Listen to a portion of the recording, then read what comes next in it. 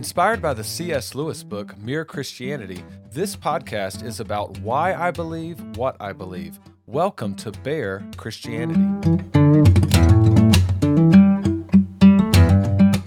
Over the past several weeks, I've been talking about worldviews and how we can know things. A theme verse for all of that has been Proverbs 1:7. The fear of the Lord is the beginning of knowledge.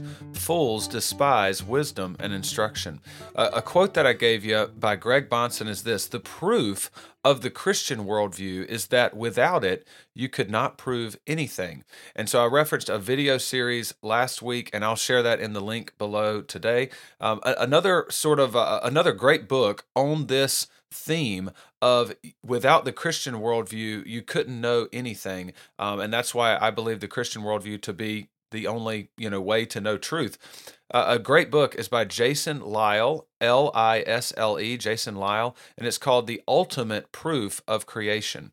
And so the reason I spent 3 weeks talking about worldviews and how we know things in this beginnings series, instead of just jumping right into Genesis 1:1, is I had to sort of lay the groundwork for why I hold to the Christian worldview. That's going to be really important in me explaining why I believe things I believe about Genesis. So I had to do all that beforehand.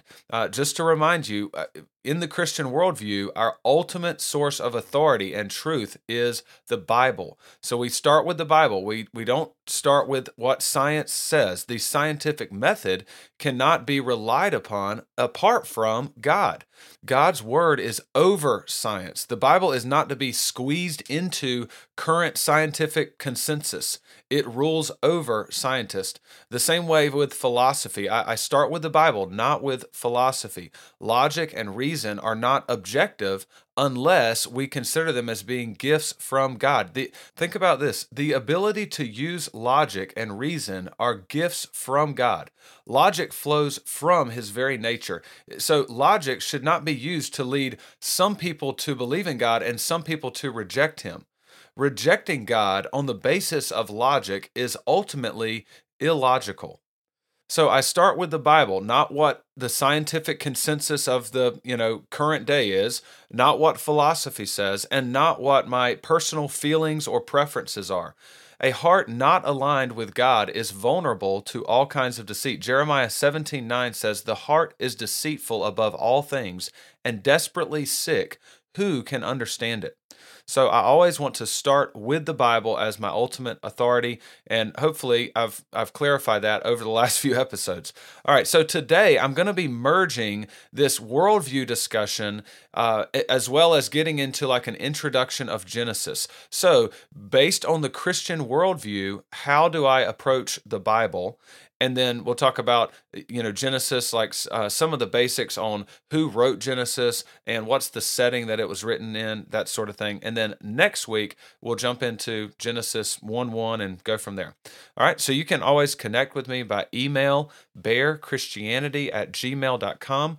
You can message me on Instagram @TheRealBearMartin, and I'm on Twitter as well. That's @Bear4 Christos. All right, now, today's little segment of A Bear in the Woods. A Bear in the Woods is where I talk about random things in life. And this has been on my mind lately because school started about a month ago, and I thought I hated homework as a kid. But I hate homework a lot more as a parent. and probably if some of you are parents out there with children that you're helping do homework every night, I'm thinking you probably agree with me. Doing homework is bad enough, but when you're the student and you're doing the homework, you're trying your best and you're trying to get it done, that sort of thing. But watching someone do homework, it's like, as an adult, I know how much faster this actually could go. And so it's kind of like watching someone work a computer who doesn't know how to work a computer, or watching someone type who doesn't know how to type. It's just like, here, give me the pencil and let me fill out these questions, and then so we can go play, So that's what is so frustrating for me about doing homework. Another thing is I'm a perfectionist, and so when my kids are doing homework, especially like a project. One of my daughters had to do a project on the 7 days of creation. Now that should tell you right there she goes to a Christian school. Imagine a public school, assigning a project on the 7 days of creation. But anyway, so she's got her poster board out, and she did a great job. Really creative idea. She just took pictures of different things in nature and laid them out. So I was proud of her.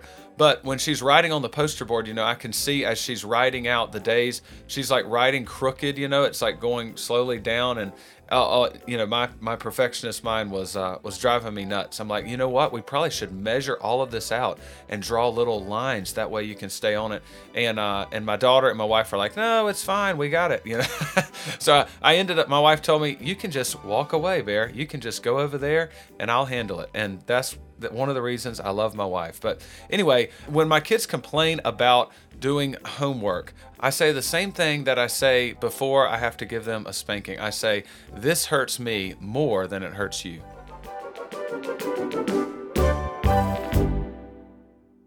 Okay, my approach to the Bible is from the Christian or biblical worldview. I believe the Bible is God's revelation, and it reveals the nature and character of God, the origin of all created things, man's problem of sin, and God's redemptive plan. Now, there's a lot of different ways that people could summarize the Bible, but those are some basic thoughts there. The Bible is the ultimate authority. It is theopneustos. It is God-breathed. I have an episode about that.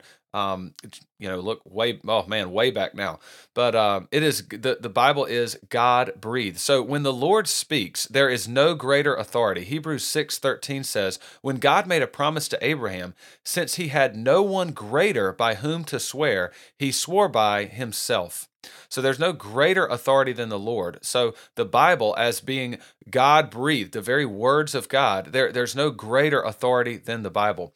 John Frame says that he's a Christian theologian. In his book, Salvation Belongs to the Lord, he says this about the Bible, and this is in the introduction paragraph in chapter 5. If you have that book. Anyway, he says, God's written word has the same power, authority, and divinity as the divine voice from heaven and the word of the prophets and apostles. Its authority implies that it is infallible and inerrant. End quote. Now, what is infallibility? What does he mean by the Bible is infallible? The Pocket Dictionary of Theological Terms, great little resource, it defines infallible this way. It says, the characteristic of being incapable of failing to accomplish a predetermined purpose. All right. So, and then further on it goes, the Bible will not fail in its ultimate purpose of revealing God and the way of salvation to humans. So we're saying the Bible is infallible because God has a purpose that the Bible is supposed to accomplish. And when I say the Bible is infallible, I'm saying that God's purpose will, come to pass. It will happen. So the Bible will be perfectly capable of doing exactly what God wanted it to do. Now, that's what I mean when the Bible is infallible. Now, what do we mean by saying the Bible is inerrant? This is a quote from Charles Ryrie in his Systematic Theology book. He says, the Bible is inerrant in that it tells the truth, and it does so without error in all parts and with all its words. Now, what we've got to consider here, though, is the truth claims in the Bible, they must be taken within their context. For instance, if it's poetry, then, we've got to consider it as poetry. 2 Samuel 22:32 says, for who is God but the Lord? And who is a rock except our God? Obviously, this does not mean that God is physically a rock. This is poetry. And so we have to take the truth claims in poetry as poetry. Also, a common thing in Scripture, especially when Jesus is teaching, Jesus uses hyperbole. So hyperbole is a literary device used to exaggerate for a certain effect. All right, so Matthew 5:29, Jesus says this, if your right eye causes you to sin, tear it out and throw it away. For it is better that you lose one of your members than that your whole body be thrown into hell. In Luke 14:26, Jesus says, if anyone comes to me and does not hate his own father and mother and wife and children and brothers and sisters, yes, and even his own life, he cannot be my disciple. Now, is Jesus telling us there to hate our father and mother? No, he is using hyperbole. And so we've got to take all of that into consideration when we're talking about the truth claims of the Bible. In no way am I trying to dodge or weave or be soft on the Bible's authority as absolutely true. So do not misunderstand me, other Christians out there who think I'm trying to come at the Bible as being weak in any way. It is my ultimate source of authority, and I will not use poetry or hyperbole or whatever to try to dodge some of the tougher claims made by non-Christians against the Bible. So I'm not trying to be soft in any way there. Now, if you reject the basic beliefs about the Bible being the infallible and inerrant Word of God, I do not believe you are a true Christian. How can you reject the absolute truth of the Bible but at the same time profess to be a Christian? Get this, all knowledge to be a Christian is based on the truth of the Bible.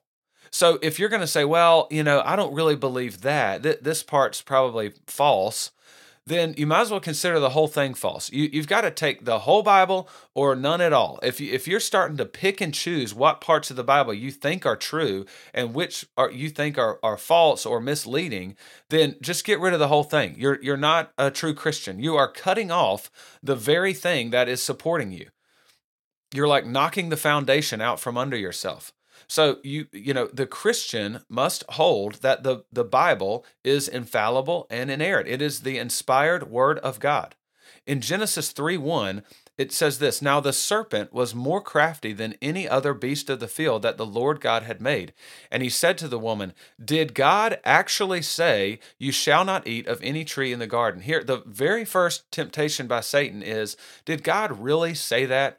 And so, as a Christian, we believe the Bible is God's word. And so when someone comes along and says, is that really God's word? Did God really say that? Or isn't it just a bunch of men who wrote over the centuries and then it all got compiled together? No, it is God's word. God spoke the Bible. It is God-breathed, theopneustos.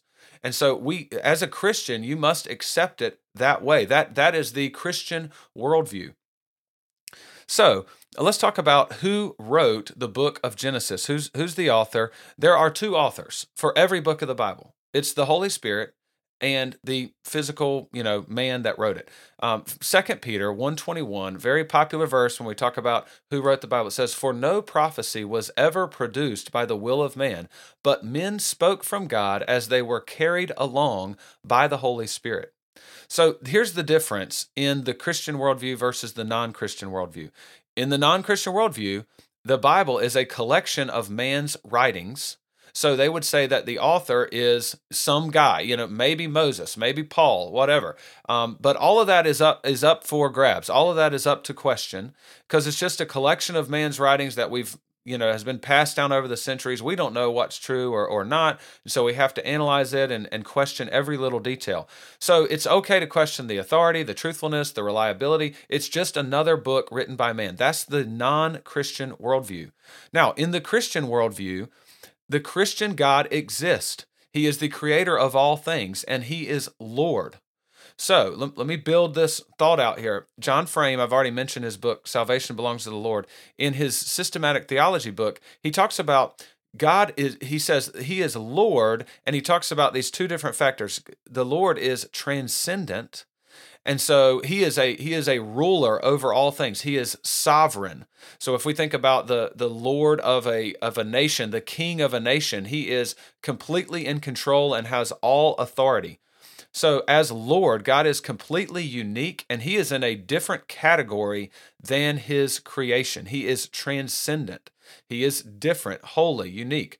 Psalm 115:3 says, our God is in the heavens. He does all that he pleases. So the Lord is transcendent, but he's also immanent. That's the other one that John Frame brings out. He says he's transcendent, but he's also immanent. The Lord is present with us. So he's not present with us like Big Brother in Orwell's novel. He's not present with us like Santa Claus. You better watch out. You better not cry. He's not. God's not like that. And here's a side note. Be very careful, Christian parents, that you do not make Christmas a works-based holiday. Okay, so you constantly, starting before Thanksgiving, probably, your kid messes up, and you better watch out now. Santa Claus is watching. Be very careful that you don't turn the whole, Christmas season, which is supposed to be about Jesus, the ultimate Christmas gift. It is a gift of grace. None of us are good enough to deserve God's gift of grace. And so that's the whole purpose of Christmas. And then if we turn it into this works-based holiday, then we're destroying what Christmas should be all about. So, I'm neutral in regards to, some Christian families celebrating Santa Claus and others not. That's your own decision. But my urging to you would be, don't make it works based. It's got to be about grace. And so anyway, that's complete side note, but hopefully that is edifying to Christian families out there. So God, again, he's immanent, he's present with us, but not like Big Brother and not like Santa Claus. He's active. God is active in our lives. He's involved. An example of this would be like a CEO. Some CEOs, you never see them. They're just some, if you walk into this big corporate building, maybe their picture is above the desk or whatever. And so they're only transcendent. It's some, you never see them, but you know that they're there somewhere in the top floor of that building. They're transcendent only. But a difference would be a CEO where you see them constantly. They're all the time moving around, interacting with the people of that company. There is a transcendence about that person. There's an authority and a rulership that comes with them. But they are also immanent. They are active and right alongside the people in that company. That's both transcendence and immanence. And so God is that way. He is transcendent. He is holy. He's unique. He deserves that respect, but he's also immanent. He's present with us. In Exodus 3:11 and 12, this is when God is speaking to Moses through the burning bush. It says this, "But Moses said to God, 'Who am I that I should go to Pharaoh and bring the children of Israel out of Egypt?' And God said, 'But I will be with you. And this shall be a sign for you that I have sent you. When you have brought the people out of Egypt, you shall serve God on this mountain.'" So God is with Moses, and then he's with the people of Israel. He was with them in the cloud by day and the pillar of fire by night. In Matthew 1:23, it says, "Behold, the virgin shall conceive and bear a son, and they shall call his name Emmanuel," which means God with us. In Hebrews 4:15, "For we do not have a high priest who is unable to sympathize with our weaknesses, but one who in every respect has been tempted as we are, yet without sin." So Jesus in the incarnation becomes man and identifies with us. Jesus is with us. He's right alongside with us. And then the Holy Spirit is in us. So God the Father is for us, Jesus is with us, and the Holy Spirit is in us. Ephesians 1:13 through 14. "In him you also, when you heard the word of truth, the gospel of your salvation, and believed in him, were sealed with the promised Holy Spirit, who is the guarantee of our inheritance until we acquire possession of it, to the praise of his glory." So God is he is Lord, so he is transcendent, but he's also immanent. And this immanence means that he is active in our lives and he has a mission to reveal himself. And this is where we get God revealing himself to mankind in three different ways: through nature, through Jesus Christ, and through the Bible.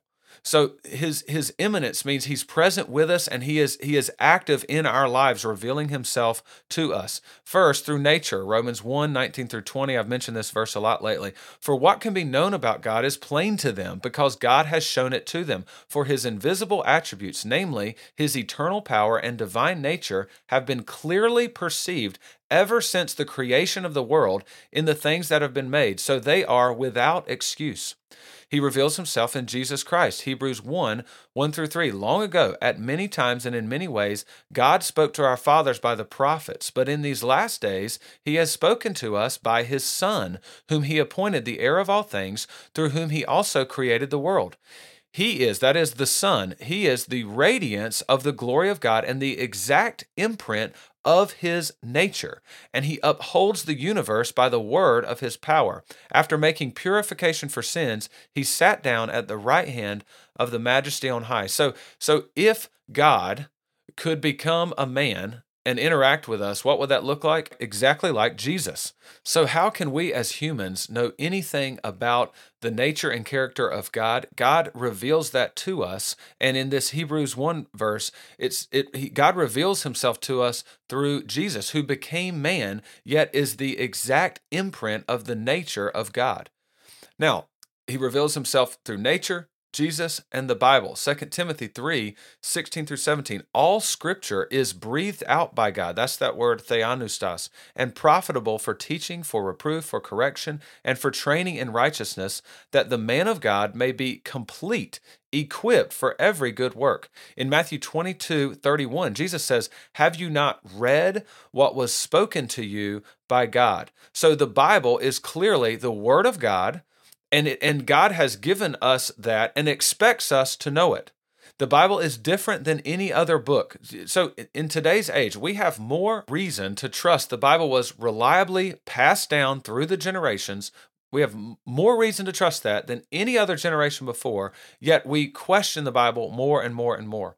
In the Christian worldview, we believe that it's God's very purpose, because he is immanent and desires to be present with us and make himself known among us. It is God's purpose to give us the Bible. That is where the Christian trust lies. It is not actually in that the scribes, we're not trusting that some scribe in the Middle Ages copied the Bible correctly. Now, textual criticism, I've done some episodes on that. That is useful in comparing the different manuscripts and seeing where scribes maybe made some errors and making sure that we have as accurate as possible what has been passed down through the centuries. So I'm not against that study. However, my underlying presupposition is that it is God's very purpose, his decree, that we should have his word. Therefore, my trust is not in that a scribe didn't fall asleep, copying the word of God. My trust is that God has preserved the Bible through the centuries so that I could have a copy and read it and know about him. So God's purpose is to communicate to me through the Bible. Now, we also hear from God by way of the Holy Spirit, but that can be abused greatly. So when we question, is this word from the Holy Spirit? If someone comes to you and says, I have a word from the Holy Spirit, everybody that's completely arbitrary. We talked about that last episode. Anybody can say, I have a word from the Holy Spirit. So how do we know? We must look to the Bible. The Bible connects what we can see and read to what we cannot, that being the Holy Spirit. So that is the connection point, that the Bible is how God speaks to us through the Holy Spirit. We read the Bible and the Holy Spirit teaches us. Costi Hinn is Benny Hinn's nephew. So Benny Hinn is a false preacher, healer, that travels the country and has these big conferences where he claims to be healing people. And so he claims to be doing this by the power of the Holy Spirit. Costi, his nephew, used to work with him. It's like a lot of people in the family were part of that business. And Costi left, and now he's a faithful pastor. And so this is a tweet. I'm not sure. I saw this maybe within the last few weeks, and I saved it. Costi Hinn says this, quote, and by the way, he just wrote a book on the Holy Spirit. Quote, when you let the word of God dwell in you richly, that's a reference to Colossians 3:16, you will find yourself making godly decisions, thinking biblical thoughts, and stirred with desire for the things of God. You cannot be led by the Spirit if you do not love God's word. So it is God's purpose to make himself known to us through his word, and we study God's word, and that's how the Spirit guides and directs us. So we are not saying that Christians only need the Bible. That we in my all my episodes about Roman Catholicism, I tried to be clear on that. I am not saying that we just take our Bible and go out in a field somewhere and we're all by ourselves. No, we trust that the Holy Spirit guides us as we study God's Word.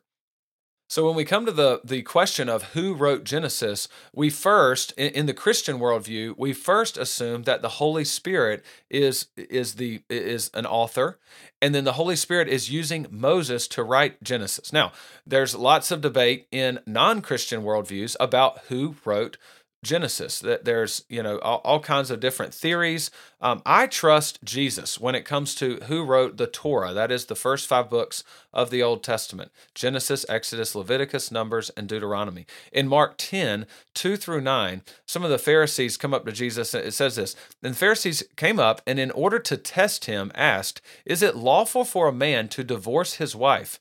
Jesus answered them, 'What did Moses command you?' They said, 'Moses allowed a man to write a certificate of divorce and send her away.' And Jesus said to them, 'Because of your hardness of heart, he wrote you this commandment.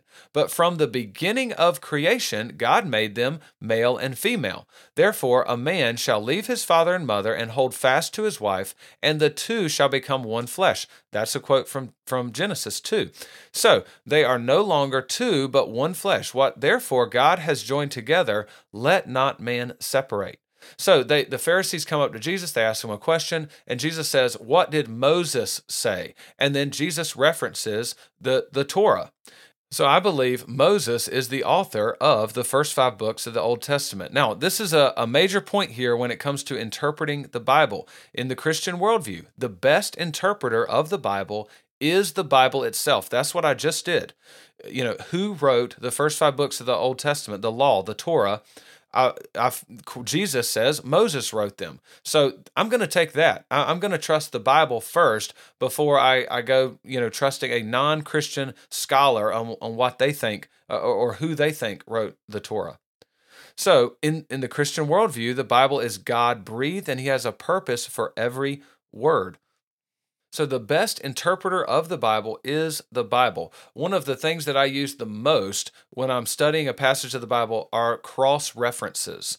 And so if you don't have a Bible with cross-references, there's lots of, you can get on the internet and read the Bible that way, and it'll allow you to look up the cross-references really simple. I have a program called Logos Bible Software that makes that really easy. Or a lot of Bibles have cross-references. It just takes a while with your physical Bible because you're having to look at really tiny print and then flip over to that verse and then flip back. And so it can take some time, but cross-references are so important in properly interpreting God's Word.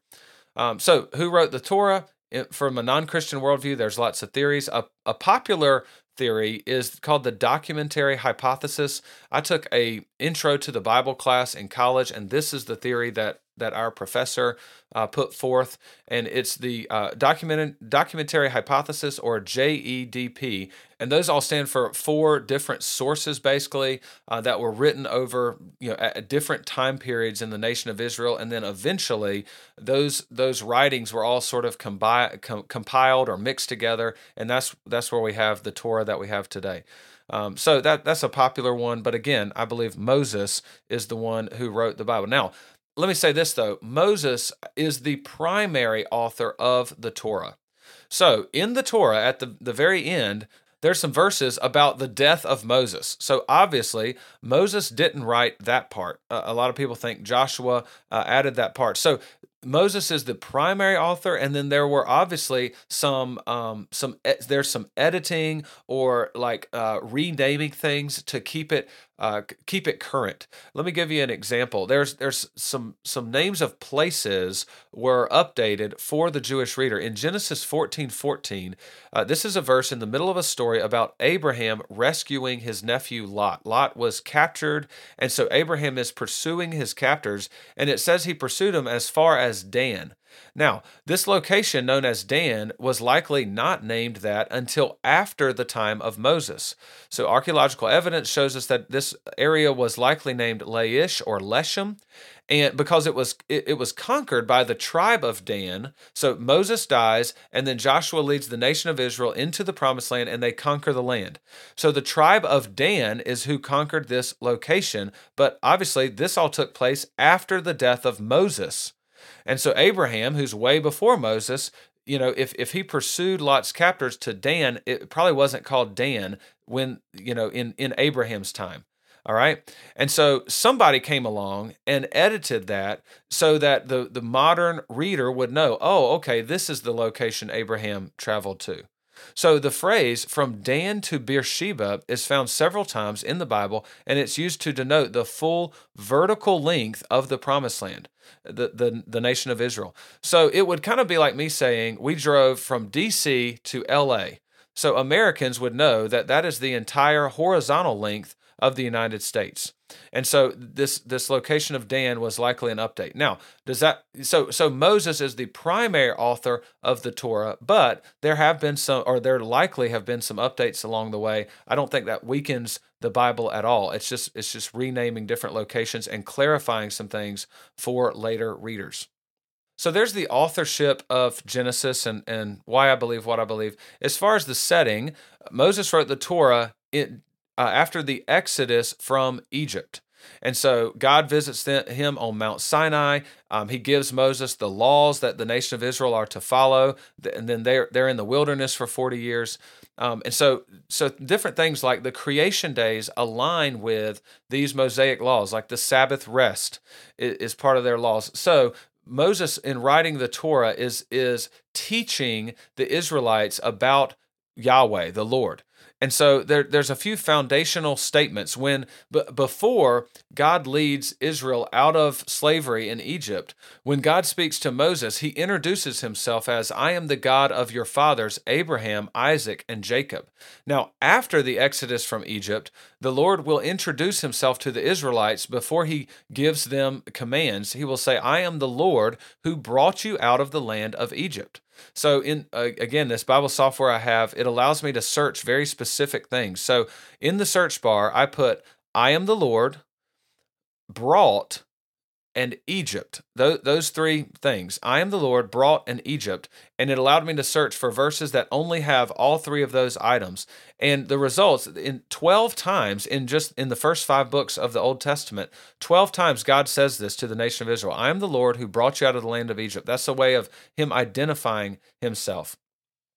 So the setting for the writing of the Torah is that Moses is teaching the Israelites about who the Lord is. And the first thing we're going to discover is the Lord is the creator of all things. So next week, we'll jump into Genesis 1:1 and beyond. So let me read that verse in closing. Genesis 1:1 and 2. In the beginning, God created the heavens and the earth. The earth was without form and void, and darkness was over the face of the deep. And the Spirit of God was hovering over the face of the waters.